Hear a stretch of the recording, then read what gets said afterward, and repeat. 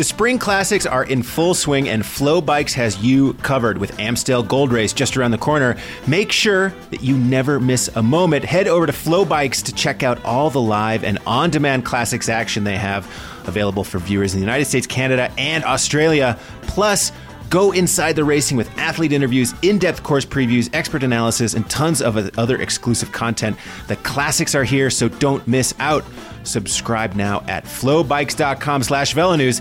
That's flobikes.com/VeloNews. And when you purchase a Flow Bike subscription, you'll get access to the entire Flow Sports network of over 25 sports. Don't miss up. Sign up at flowbikes.com/VeloNews. That's flobikes.com/VeloNews. Thanks to Flow Bikes for sponsoring this week's episode of the podcast. Let's get on with the show.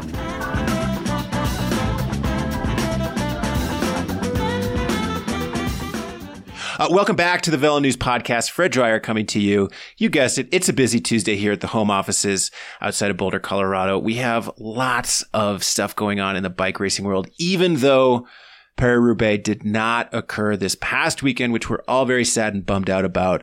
The bike racing world has served up plenty of racing, feature stories, analysis, and lots of controversy.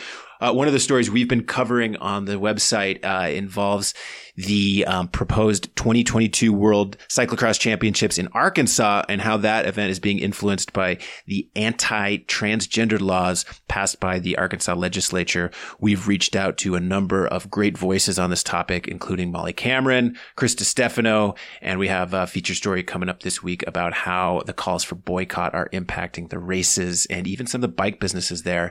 It is a challenging story, but one you should definitely read about, and check out velonews.com for all the strong reporting we've done on that. On today's podcast, we have lots to get to as well. Second half of the show, I actually linked up with an old friend of mine, Mike Creed, the manager of the Evolo domestic racing team. And Mike and his team flew all the way to Greece, the island of Rhodes in the Mediterranean Sea, to do a bike race because the domestic U.S. bike racing scene has basically been shut down and has not restarted again with COVID, with some of the big races like Redlands Classic, Tour of the Gila, either canceled or pushed back. We're still waiting to hear about what's going to happen with the Tour of Utah. It sounds like that race may be off for 2021 entirely. And that puts teams like Evolo and these young up-and-coming American riders in a really challenging situation. And so Mike took his team all the way, a quarter of the way across the world to do a race. And we link up with Mike to talk about, the state of the U.S. racing scene, what it was like to race over there, and what it means for Evolo to be able to do those races. But before we get to Mike, we have bike racing to talk about. And I have Andrew Hood and Jim Cotton on the line. We're going to talk all about what happened to the Basque Country and preview some of the Amstel and the Ardennes races. Guys, Basque Country, I feel like, is a race that is normally totally overshadowed by the Cobbled Classic, but it is a cool race. It's a challenging race, serves up a lot of drama and just really challenging courses. Andrew Hood, what can you say about the Basque Country stage race and sort of the feel and flavor of this race? Because I feel like a lot of fans miss this race every year. Yeah. Hi, Fred. Yeah, that's right. The Basque Country. I mean, really inside the peloton, many people consider that the hardest 1 week stage race in the entire calendar. They say it's almost as hard as a Grand Tour, just compressed into 6 days of racing. It's just up and down all day. These steep, kind of just insanely steep Basque hills. This year was real lucky, the weather. I've never seen the weather so good for an entire week of that race. Usually you get these kind of northern Atlantic fronts blowing off into northern Spain there in the Basque Country, and the weather can just be horrendous. High winds, rain, cold, sometimes snow. But for the most part, the race all this past week was all in the sun. And it's really a great race. The fans there are among the most passionate really in Europe cycling, right up there, ranks up there with the Flandrian and the Italians for their kind of passion. Of course, that's where the Euskaltel Escadi team came from out of the 80s and 90s, and those famous orange jerseys, and all the fans would be with their Basque flags lining the Tour de France climbs. Way back in the day, insulting and yelling at Lance Armstrong as he plowed through them and demoralized their hopes and dreams of winning the Tour year after year. But it's really it's a great place to go watch a race. It's a great place to ride your bike. Just bring some extra gearing on the old freewheel there for those climbs. Yeah, Basque Country to me is the proverbial like midweek concert in a small town where a big band is playing. You know, Paris-Nice is a big race. Like big riders go there and they all want to win and they're racing to win and the tactics and strategies are somewhat controlled. And, you know, by the time we get to the Giro, the same sort of thing. Like everyone is racing to win. Everyone's racing to win at the Basque Country, but you see riders try new stuff out. It's like I went to school in Santa Cruz, California, and a lot of times we would get these bands coming through the town. There were big bands, but they'd play on like a Wednesday night because they were in between like the LA gig and the San Francisco gig. And they're like, let's stop off in Santa Cruz. And you'd see them like experimental stuff, like maybe a little like loose with the set list or sort of like doing some weird improvisational stuff. And I feel like that was the story of Basque Country this year because we saw this thrilling blow for blow showdown between UAE, Emirates and Jumbo Visma. But the tactics employed by these teams were a little different from what we're normally used to seeing, namely Jumbo Visma, which usually comes out strong out of the gate and tries to control a race start to finish, played around with like giving up the jersey and then racing aggressively, you know, sending Primož Roglič up the road. And to me, it was a thrilling race. Jim, you were covering this race for VeloNews.com, watching every day, doing the race reports and watching these thrilling weekend races. I mean, what was your take specifically on Jumbo Visma's strategy to go about winning this race? Yeah. Hey, Fred. Well, it's quite interesting because on the fourth stage, I think of six, they had Roglič in the leader's jersey, and they sort of let Brandon McNulty, the young American, go up the road and took the leader's jersey off his back, and while Roglič kind of stayed back and marked Pogačar, and everybody was kind of jumping on Jumbo Visma's back, saying like, "Oh, you know, don't understand your tactics. What are you doing?" And, you know, general Twitter uproar.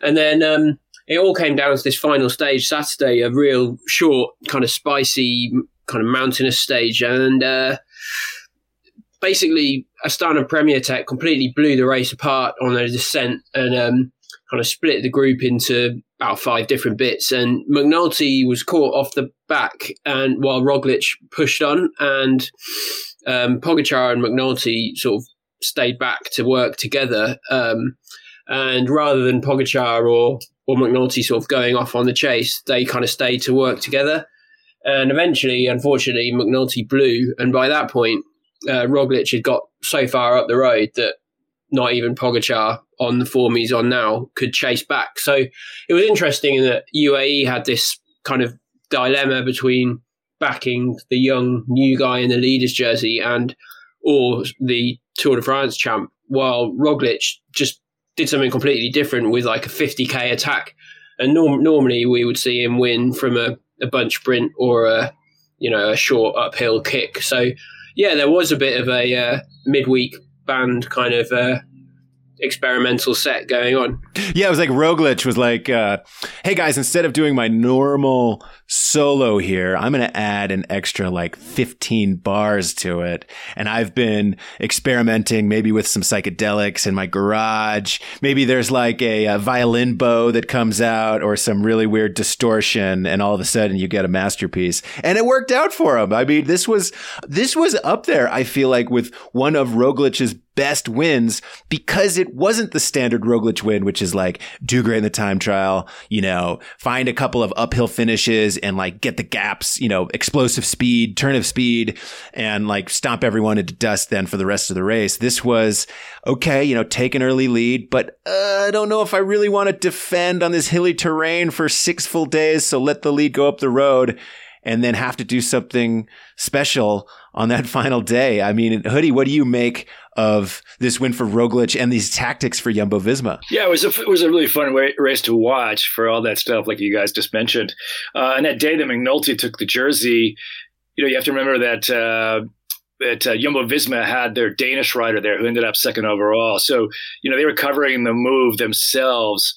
And it really worked out to their benefit, because in a lot of ways, they played it quite smart because they basically neutralized Pogačar by letting McNulty take that win in that gap. Because that day when you saw McNulty up the road, the Jumbo-Visma guy was with him.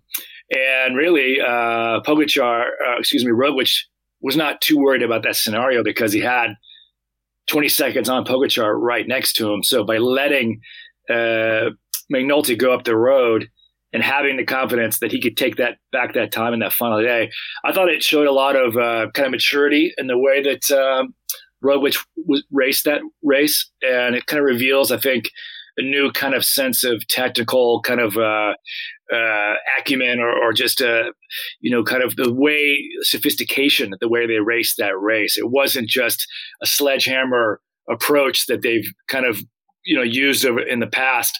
I thought it was quite a technical masterpiece in many ways. Yeah, just to add to Hoodie's point, without wanting to take anything away from Brandon McNulty, it's almost a sense that Roglic and Jumbo-Visma sensed that it was Pogačar that was the man that had to be watched. And like Hoodie said, this young Danish guy, Jonas Vingegaard, I think his name is, they let him mark McNulty. So it was sort of pairing up the two younger, the two lesser proven riders with the two Tour de France stars. No, and I mean, I feel like that is a wise way to look at the situation. Look, we love Brandon McNulty. We're huge Brandon McNulty fans here. He's been on the podcast. We've been following his progression since he was literally a child. But he's not yet at the level, and maybe he'll never get to be the same level as a Tadej Pogačar, who is a Tour de France winner. So I think that looking at that situation and thinking, well, Tadej Pogačar is really the rival here. He's really the danger man. Brandon McNulty is strong. He's second place in the individual time trial by just 2 seconds, but he's still kind of untested in the mountains. We saw him do great at the Giro last year, have a wonderful individual time trial, but eventually crumble in the high mountains. And I think that's probably what they were betting on. I mean, Brandon didn't win. He was in the leader's jersey. It was that final day. I mean, it was a shark's tooth profile of the day. And the climbs were not like grinder climbs. They were steep. They were awful. They were really punishing, painful climbs. And Brandon, he's taller and he's a, big diesel engine, and that just doesn't suit his terrain. I'm pretty happy and confident with what this means for Brandon. We haven't seen an American leading a World Tour stage race in the better part of a decade. So even though Brandon faded at the end, I was really happy to see it. And I think this marks a big step forward in his progression. Yeah, you're right, Fred. The last American to lead a World Tour race was TJ Van Garderen in 2019 Tour of California. But in Europe, I don't know. I can't remember the last time I was digging through Pro Cycling Stats, and I lost track after a couple of years. But that the final scenario there really at the Basque Country reminded me a little bit of how Tom Dumoulin lost the 2015 Vuelta a España. It was a similar scenario where you had a little bit longer stage that day at the Vuelta, but it was one of these just a stage stacked with climbs, and there was just that little bit of a gap that got caught. Just what happened last weekend in the Basque Country, where they were only 20, 30 seconds behind that group when they came off that descent. It was, Jim said, it was Astana and Movistar just kind of racing completely random like they always do. They were just trying to break up the race and see what happened. Of course, neither Movistar nor Astana had anyone that had the legs to go with Roglic to really profit from their chaos they provoked. But back in 2015, it was the same thing when, it was Astana with Fabio Aru. They attacked early, split up the bunch, and Tom Dumoulin, despite being a great time trialist, could not close this gap. And it was about 20 seconds on a flat road. He couldn't get across, and he ended up losing the Vuelta that year. And the same thing happened with McNulty. I mean, had he got back onto that group, chances are he would have made it over the next climb and gone up that final Arrate. I mean, there I do believe he would have been gapped because that is such a steep, short, hard climb. But it was just shows you how tactics and how just those little differences, even on a descent, can win or lose a race. as a fan, as a watcher of bike racing, I just was thrilled to see these big teams racing with such different tactics and, racing aggressively on a stage like this. So as bummed as I was to see poor Brandon tumble out of yellow and, really sort of get dropped big time on a tough stage like that. As a fan of bike racing, I was thrilled to see, strong teams racing that aggressively, that far out. I mean, it was sort of this old school approach to racing where the gun goes off and everyone is just kind of going for it. Yeah, for McNulty as well. I mean, he rode well at Paris-Nice. He rode well at his second race, Catalunya. So he may not have got the mark on his palmares, but I think he would have learned a lot. And just going back to what you just said, Fred, about these big teams kind of racing differently, I think one thing that was quite interesting was that Ineos Grenadiers didn't really figure much in the race. So they had Adam Yates there, Tao Geoghegan Hart and Richard Carapaz, and Yates finished fourth. But other than that, this kind of Grand Tour powerhouse didn't really play a factor, and it's a bit of a sign of the way the kind of power dynamics have changed in stage racing. Well, okay, that's an important point, Jim, here. So look, I mean, obviously this is the Tour of the Basque Country. It's a 6-day race. This is not the Tour de France. But if we are to extrapolate any hot takes, any takeaways that pertain to the Tour de France, or to examine this race, pore over what happened, and come to any conclusions about the Tour de France, I mean, Jim, as a watcher of bike racing, I mean, should alarm bells be going off for Ineos? Were there any takeaways that you had that pertain to the Tour for Ineos or any of these other teams? Give me your Tour takes after Basque Country. I would say it's too early for alarm bells to be going off at Ineos because there's still 2.5, 3 months till the Tour. But it's just interesting wrinkle that Adam Yates has been consistently the best, has shown the best of himself so far this season. And the guys like Geraint Thomas, who wasn't actually at the Basque Country, but some of these other guys have still yet to show themselves. So I think there's just kind of questions to ask about where Ineos's kind of captains for the Tour, which is Thomas, Tao Geoghegan Hart and Richard Carapaz, sort of where they are at the moment and how much they've got left to do before they go to France. So to read between the lines on your takeaway, are you thinking then that Adam Yates should be on that Tour de France roster? I don't know. He's not a proven Grand Tour rider like Geraint Thomas is, but I just think, I think one thing that I am suggesting is perhaps Tao Geoghegan Hart is, I know he's been injured a lot, but his place may be at some sort of peril. Ooh, hot take. I like it. We're cooking up the hot takes here. Jim Cotton just tossing those hot takes. How about you, Hoodie? Anything we can extrapolate as we look towards the Tour de France from Basque Country? Any takes that you came away with? Yeah, I guess I was kind of on the other end of the spectrum from Jim, just thinking that, the Tour is in July, we hope, and it's still quite a long ways away. I mean, maybe it's because I'm old school and it's all about peaking for July. What happens in March and April doesn't really count. It's good for confidence, good to kind of reconfirm you're on the right way. But I came away with the feeling that, our Pogačar and Roglic just kind of bury themselves and really run out of gas by the time the Tour comes along in July. I mean, look what happened to Van der Poel and Van Aert. They raced hard last fall, raced through a cyclocross, and then came into the classics, little undercooked, overcooked. And you're just wondering, all this pressure these guys are trying to win every time they race. And, they're more selective with their dates. They're doing training camps, they're tapering, and they're doing all their timing and building their fitness for their peaks. But you just wonder at a certain point that it's going to snap. And that's what happened to Roglic last year at the Tour anyway. That last day, man, the elastic snapped and he lost the yellow jersey. And you just wonder, it's like, haven't those guys learned that lesson? I mean, come on. It happened with Roglic last year. It happened with Wout in the classics.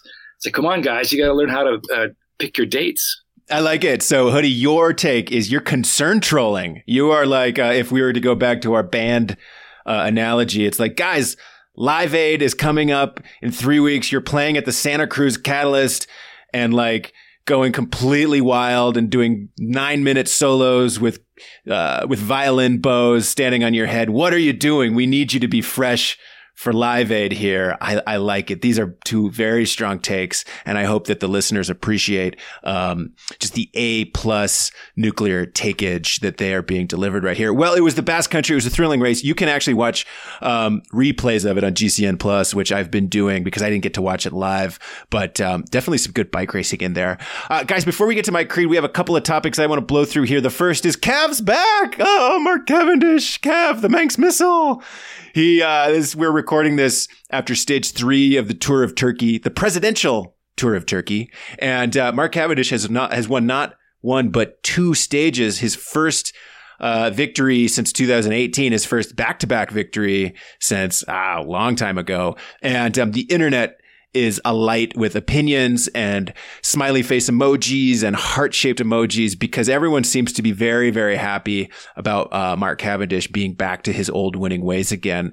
Jim Cotton, before we get to the actual like strategies and what this means for Mark Cavendish, what's been your takeaway about the internet's very positive response to Mark Cavendish winning bike races again? Oh, it's the newest loving. I mean, a year ago, everybody was on his back, kind of saying, "Oh, he's old, he's past it, he's fat, he's useless." You know, why is he going to Quick Step, whether they're right or wrong or not? And now it's sort of how times have changed. Like everybody's sort of, you know, a big Cav fan, and as a Brit, obviously, and kind of growing up at a time when he was in his prime, it is a nice story to see, but. You know that when even the BBC News, our main kind of state broadcaster over here, when they start talking about it on the main kind of radio news things, that it's there's a bit of a hype train going on. Well, that was my question: is like, has Cav winning dislodged like Prince Philip and Meghan Markle and all of this like royal drama from the front page of the Sun or the London Daily Telegraph or whatever crazy newspapers you have over there? Is this like front page reading material for the Brits?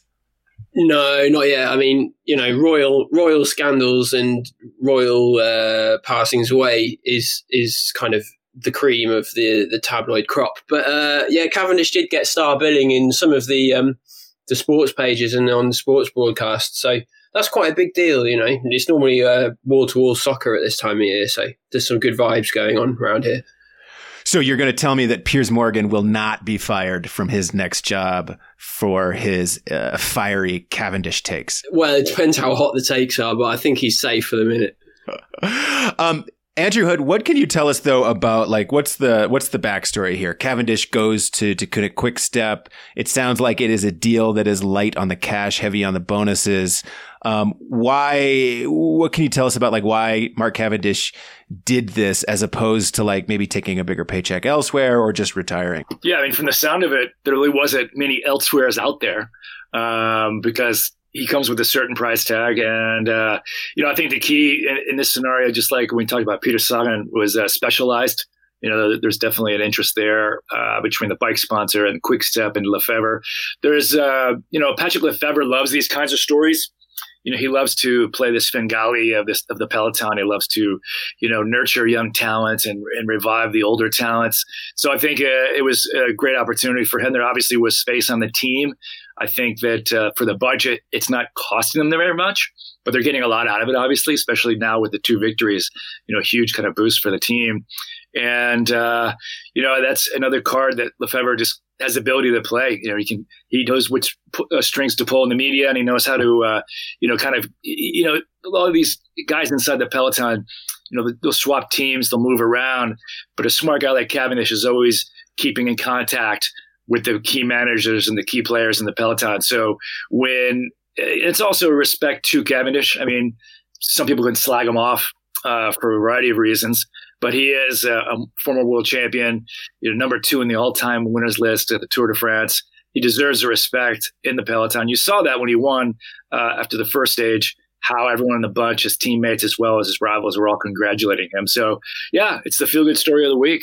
Okay, I'm here to throw some cold water on the feel-good story of the week. As happy as I am about Mark Cavendish having his wins, and, you know, Mark Cavendish has been legendarily grumpy in the last few years about his treatment in the media, but I'm happy to see him win. That's great. Go for it, Kev.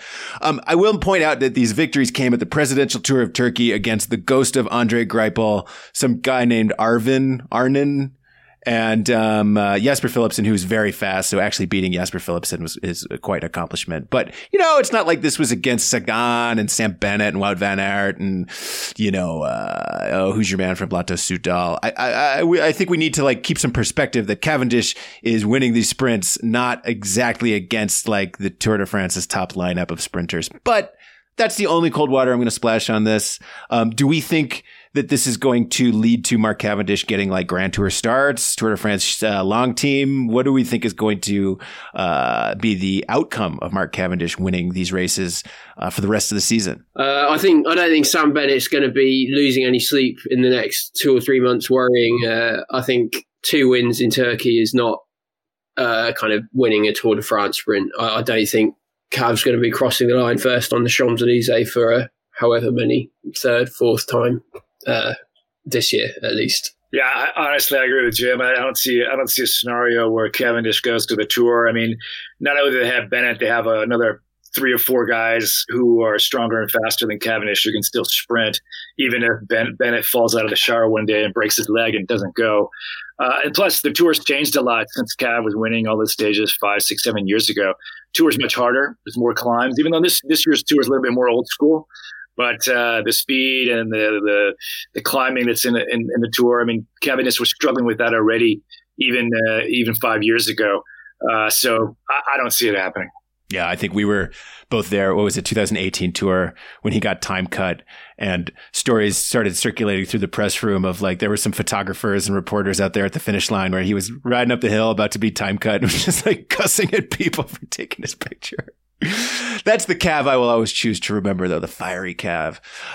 Guys, before we get out of here, we have Amstel Gold race going on this Sunday, men's and women's races. This is a thrilling race. It's a race that often is overlooked because it's not cobbled, but still is very punishing. Did not happen last year because of COVID-19. It is happening this year, but it sounds like it is going to happen on an abridged circuit. Andrew Hood, what can you tell us about the route and you know what's going into this Amstel Gold race to be able to have it happen? Yeah, the organizer basically had to find a solution to get the green light from local health authorities. So they're trying to they are holding it on a shortened circuit, similar a little bit to how the Worlds were a few years ago in Valkenburg. Up and over the Kohlberg, and then I think a different approach to the actual finishing lap. But it's the only thing they could do. It's not ideal because that race, part of that race is, it's like a plate of spaghetti, the Amstel Gold race, really. And it's just right turn, right turn, skinny farm roads. So it'll be a little bit different. It'll be raced a little bit differently on a circuit than it would kind of the point-to-point format. But I still think it's great that the race is happening because last year it was canceled. And I think it's one of the most overlooked races of the calendar as well. It's kind of bundled with the Ardennes. And even though it's in the Limburg region, it's not part of the official Ardennes of Belgium. But it's one of my favorite races. But we used to cover it every year. We always stay in Maastricht, kind of a fun little college town down there by the river, and make a good week of it between there and Liège back in the days. Remember those, Fred? We used to actually cover the Ardennes. That was way back in the day. Yeah, but I was dumb, and I never stayed in Maastricht. I stayed in Liège, which, word to the wise, if you are going to go check out the Ardennes, stay in Maastricht, don't stay in Liège. Liège is a bummer. Maastricht is beautiful. Liège, yeah, it's like kind of a museum of rundown factories. Maastricht, everyone speaks English. The hotels are nice. I won't slag Belgium too bad on that one. One year I did the Amstel Cyclosportive, which is very difficult and is just, a million hills, plate of spaghetti map. Like I was totally bushed after that. I am looking forward to Amstel. There's the Kutenberg and the Big Gulpenberg and the, I don't know, there's a million little steep little climbs. It's a difficult race. A strong rider always wins. Jim, what are your favorite Amstel memories? Right off the top of your head, I need a quick answer right now. Well, I too have done the Cyclo Sportive, and the main memories are when you get kind of local clubs of Dutch and Belgian guys just riding in full sort of pace lines at about 50k an hour for the best part of 6 hours and just completely laying everybody else into the gutter. Yeah, that sounds about right. There's the Gehule Hemmerberg and the Eyebrows-berg and the Dreidendammbendeberg and a lot of bergs out there in southeastern Holland, as they say. Hoodie, what are you expecting to see? Who are some of the riders you have your eyes on? Yeah, I'm curious to see how Van Aert can do. He's added it to his calendar with Roubaix being off. It kind of attracts a little bit different style of rider. I mean, obviously all the big guys from the Cowells won't be there. At least most of them won't. I mean, Gibert's back. Valverde's never won it. It'd be interesting to see if he can get something. He's obviously going very well right now. Matthews, some of these guys that can finish off a strong sprint at the end of a hard climbing race like this. It's always a pretty dynamic race and a pretty exciting finish. There's a dozen people who could win. Yeah, crazy to think it's been 10 years since Gilbert did the triple. Do you remember that? It seems like it was just yesterday that he won Amstel, Flèche, and Liège, and that is 10 years ago. That's probably one of my favorite recent memories. I love the Kasia Niewiadoma win from a few years back. She was so happy. It was such a passionate win for her. So Amstel Gold Race going on this weekend, and you can brush up on all your bergs. Jim Cotton and Andy Hood, thanks so much for coming on the podcast. Okay, we're going to get to Mike Creed and hear some insight on the U.S. domestic racing season, and then we'll be back next week for another podcast. The Spring Classics are in full swing, and Flow Bikes has you covered. Amstel Gold Race is coming up this weekend, and you don't want to miss a moment of the live and on-demand action. The live broadcast of the race is available for viewers in the United States, Canada, and Australia. Plus, you can go inside the racing with athlete interviews, in-depth course previews, expert analysis, and other exclusive content. Subscribe now at flowbikes.com/VeloNews. That is FLOBikes.com/VeloNews. Okay, let's get back to the podcast. And now joining us from the white sandy beaches of the island of Mykonos, it is Mike Creed, manager of the Evolo Pro Team. Just kidding. Mike is not on a beach somewhere, but he is in Greece at the moment because Evolo just finished up a 7-day stage race in Greece because there's not a whole lot of pro road racing going on in the U.S. right now. Mike, thanks for coming on the podcast. Just so we all get a sense of where you are, set the scene for us right now. Where are you? Describe your surroundings. I'm currently, I'm at a Best Western, but it's nice. If you've ever been to a European Best Western, for some reason, they're actually really nice hotels. But I am within eyesight of a beach. It's not white sand, but I'm in Rhodes. It's a Greek island, and about ready to start our travels home. Mike. Yeah. So please inform the readers, the listeners and the readers, why are you on the island of Rhodes, in the early part of April 2021? Normally, I feel like this time of year, you and your team would be in a Best Western somewhere in Redlands, California, or getting ready for the tour of Gila. And here it is, you are halfway across the world. What's going on? Yeah, significantly worse Best Western.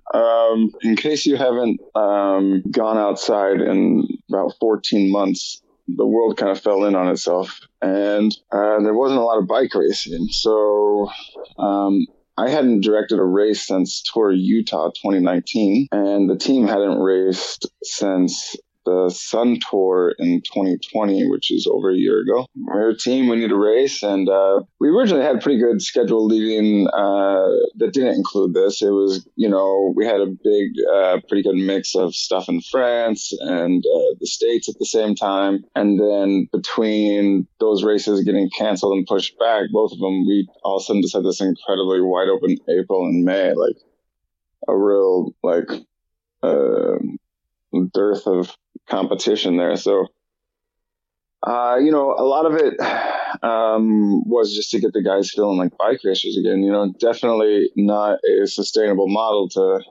spend so much money to go do 7 days of racing, but I feel like it's a little bit of an investment just to kind of get the guys' heads back in and realize that they're racing and they're bike racers. And you follow the guys on social media and stuff, and you kind of see their heads falling off a little bit. Like you see them doing not so much bike racer things anymore, and you're like, we kind of got to do a reality check on them. So that's what we did. Well, I think it's interesting because this seems to be the latest in a long run of different things that you've done there at Evolo over the last 14 months to keep your guys engaged and keep them focused on bike racing. Obviously the COVID pandemic has affected the sport across the globe, but in the domestic US racing scene where there's talented up and coming riders, but hey, they might go on to college or leave the sport behind, or they might stay in it.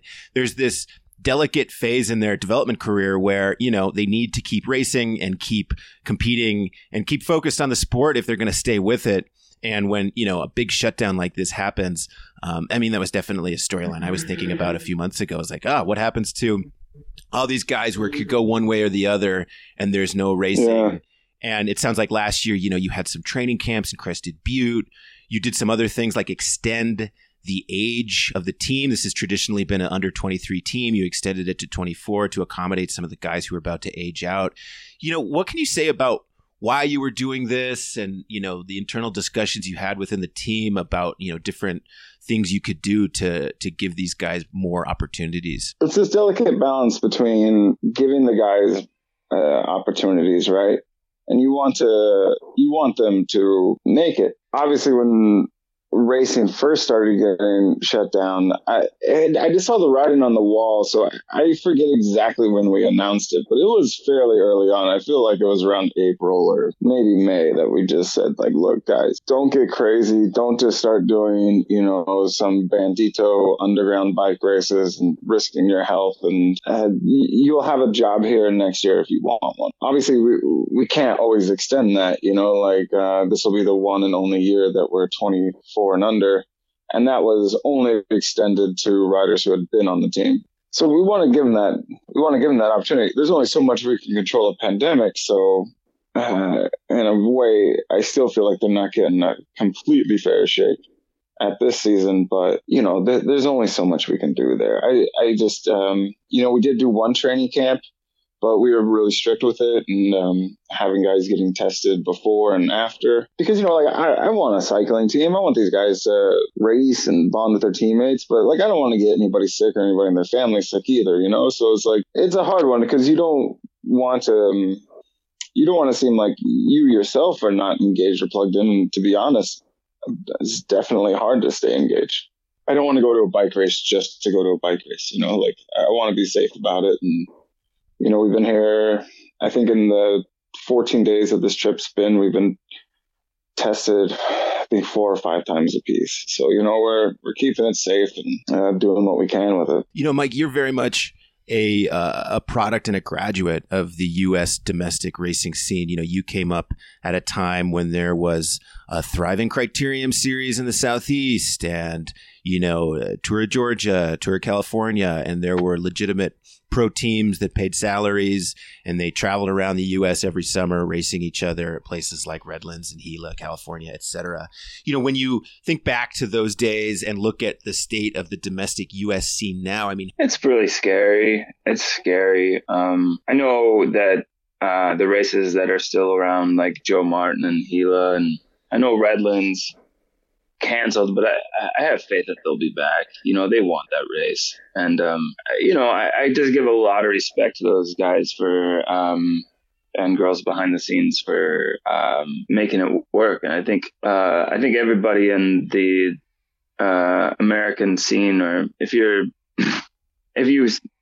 claim to care at all about American cycling, I think a lot of us owe them an apology too for, kind of saying, oh, they're not, real races. They're not the medalist races. They're not like this, that, and kind of looking down and sneering at them. But if it weren't for these people, like where would we be? You know, we'd actually be in a really, like, even a worse spot. So I think we can't have it both ways. You know, I think you can't say that domestic racing is dead, but then also say, but also be a snob about what races are there. No, I hear you, and I appreciate that answer. And yeah, I mean, at some point, the domestic racing scene is only going to be as healthy as the events that are being put on and the teams that are there to compete in them. And so while I also remember the era when, you know, you'd look at the start list of Redlands and it would all be legit pro teams, you know, Navigators and HealthNet and Prime Alliance and on that end. And now you look at Redlands and it's, you know, it's regional Cat 1 teams and it's aspiring pro teams, right. And it's different. Like the state of the competition is absolutely different, but the race is still there, and that really counts for something. And so I'm with you. You know, I give a lot of credit to Tour de Gila and Redlands, Joe Martin for coming back year in, year out, even though, yeah, I mean, during those eras, especially like the Tour of California, it was like, oh, well, those races. Yeah. And it must have been really painful. I mean, yeah, do you remember when Redlands and Sea Otter and stuff would have like Mapai and come out, you know, and Philly would come, you know, with all these teams? It's like, man, we just didn't know how good we had it, right? Like, it was just right there for us. And we, give a lot to have that back. But I think too, you know, like one thing that is annoying is when you have that conversation with people or you hear people talk about it, like, well, you know, I would go spectate at Redlands, but I don't know anybody that's at the race. I don't know who these guys are, you know? And it's like, well, you can go to the race and watch. You can find out. It's not that hard, you know, like, and I think that's one of the things that's really annoying is people who slam the domestic racing circuit, but then also won't drive 90 minutes to go watch a race and be on, you know, or tweet about the race or, you know, whatever, you know, put out the social media and they give a little love back. If they're gonna act like that, then I think they should probably find their favorite social media influencer who just takes a ton of selfies of themselves riding around after they retired and still want to remain relevant, and taking selfies of them acting silly is the way to go, you know? Well, maybe that could be our social media strategy for boosting the domestic scene up there is hire a bunch of actual like Instagram influencers, you know, people who have like a couple races have tried this. A couple races do. I'll tell you this, Fred. Spoiler, a couple races do it. Well, I'm saying outside of the world of bike racing, maybe someone with like a beauty brand or like a hip hop brand that's like coming up. And they're like, all right, guys, this is Chloe. She has, a perfume brand and she's big in the influencer TikTok space. So she's going to be the marshal for Redlands this year. We just need more TikTokers to race bikes, really. Mike, within this ecosystem that is changing, and yeah, I mean, I think it's safe to say that the U.S. domestic road scene has been shrinking over the last few years. What role does your team play? What role does Evolo play? And how do you go about trying to give an opportunity to aspiring pros? It's important to keep I guess I'm talking to myself, but it's important to keep your head on and realize where you've been and what you've seen and what you're providing, and put that in context to what you want cycling to be, not what it currently is. You know, you see a lot now, like these teams will sign they'll pay the UCI fee to be a Division 3 team, and there's no other options out there from a lot of riders. So then they get some, talented riders, and that they can go really well in the domestic circuit and stuff like this. And they think because they have a team car with a wrap on it or whatever, and they won the race, that they're this professional team, and that's the bar, right? And that they're the bar for professionalism. And you're just like, no, the bar has been lowered, right? You haven't come up. And if I hold myself to that, the fact is, I think we provide the very minimum of what a pro team should be. We give the guys a year-round stipend for incidental expenditures when we're not around, but everything's paid for when they come to the race: food, travel, home bikes, race bikes, clothing, everything. They can come to the race and forget their wallet. We don't provide a proper salary. But then again, we're an under 23 team too. So I wish we could, but this is the budget, right? And so I think I provide the very minimum because teams keep going away. It makes us look rich. It makes us look like we're the high standard, and I find that really unfortunate. I would really appreciate if we were looked at as the minimum, because I tell you what, people forget about us all the time when we get the minimum respect. So we might as well. I wish there were more pro teams out there that can make it to prove that. But you get invites then to Tour of Utah, and you get invites for the other big domestic pro races, and you've shown that you can adapt and get an invite to a European race and give these guys racing opportunities, even when a lot of the other domestic pro teams are grounded. So, Mike, I wouldn't sell yourself short. No, I appreciate that. Well, I guess yes, we do give opportunities, and that's very, very true. We do give opportunity. And if you want to be a bike racer and try to make it, and you're self-motivated and hungry and passionate, you can do a lot on this team. Like, let's say with Tour Roads, from the local teams to the pro teams to the small Croatian teams and, Romanian teams, we had the least amount of staff by far. We're a 3-staff team. I ran into Jonas Carney in the airport coming over here. And he was telling me I had 18 staff members. And he's like, he was asking us how many staff members we had. And we're like, you're looking at him. And he's like, no, but like, total, not just here. They're like, you're looking at him. It's a mechanic, Swanee, and the director. Like, that's it, man. And I think if you think that if you're looking for an easy, cushy route, I can't tell you that that's it. I can't send a Swanee to your house to give you a massage, but I'll take care of you, and I'll do it the way that I did it. I know that was good enough, and I'm not some hard Sean Kelly type. I'm pretty soft, really. So, Mike, give us some highlights from the Tour of Roads. I mean, you get over there, you bring the team, you're doing this race. It sounds like it was a very challenging race. What were some highlights from the team over there? Seeing the guys come around, I knew the first days were going to be bad just because they haven't raced that distance, and but seeing from where they started and just seeing that improvement every day was really, really nice. And those guys were just awesome, and like every day they got better. And we just had bad luck on stage 2 or stage 1, one of the like stage 2 maybe, where we had like Gage flatted, Scott crashed, Eric had got caught behind that crash, and like, so if that wouldn't happen, we would have finished with at least 2 guys in the top 10 and probably Gage in the top 5 because he was riding so well. But that was a rough way to end the stage, to have a really good 180K, and then the last 7K were just like, just madhouse. But seeing the guys come together, seeing them think about, the next training camp or race and getting excited, that is really, really awesome. So, it's kind of a boring answer, but that's it. But obviously, being on a Greek island is like it's like a punchline to a joke, right? Like, sorry, I can't talk right now on a Greek island. So, I've never been to Rhodes and loved it. Everybody here is just really, like, the whole island is just incredibly laid back. Everybody's nice. I really like the roads are great for training. Really think people should come here for training. It's incredible. What do you see as a realistic but best case scenario for the domestic U.S. road racing scene?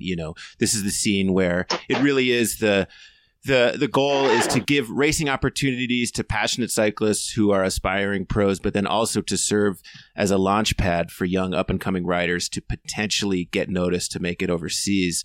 What do you see as a best case scenario for the scene? Just no more races go away,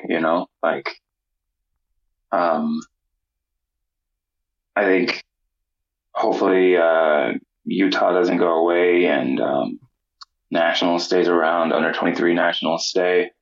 Just no more permits get revoked, right about now is, when those races are going to start finalizing those permits, and maybe they could get revoked from whatever local municipality they have, and just that there's more all the racing days that are possible stay possible, and that's what I want. It's weird to say that. It sounds like you're setting the bar really low, but I have to remember, like, race organizers want the race to happen. They're not just pulling the race because they're not into it anymore. So, hopefully more stage races, more opportunities, and that, for me to scout kids too, like more opportunities for juniors to get the attention of a Volo so they can move into 2022 on a proper under 23 team, because I'm sure I'm forgetting somebody, but as of now it's pretty much just action and us. Well, Mike, I definitely appreciate the work that you guys are doing, and you're filling a vital role within this ecosystem of identifying talent, nurturing talent, and bringing talent along to the next phase so that they can be pro road cyclists. And for the listeners out there, if it weren't for the Mike Creeds out there would be great young up-and-coming cyclists, and then there would be no way to get them to the pro ranks. So teams like Evolo and races like Redlands and Gila and Joe Martin, Tour Utah, continue to play a vital role in this ecosystem, even if year in, year out, the ecosystem tends to shrink a little bit. So, Mike, I really appreciate you coming on the podcast. I will let you get back to your Greek adventure. But I hope to see you at a start line soon. Thanks, brother. I appreciate it.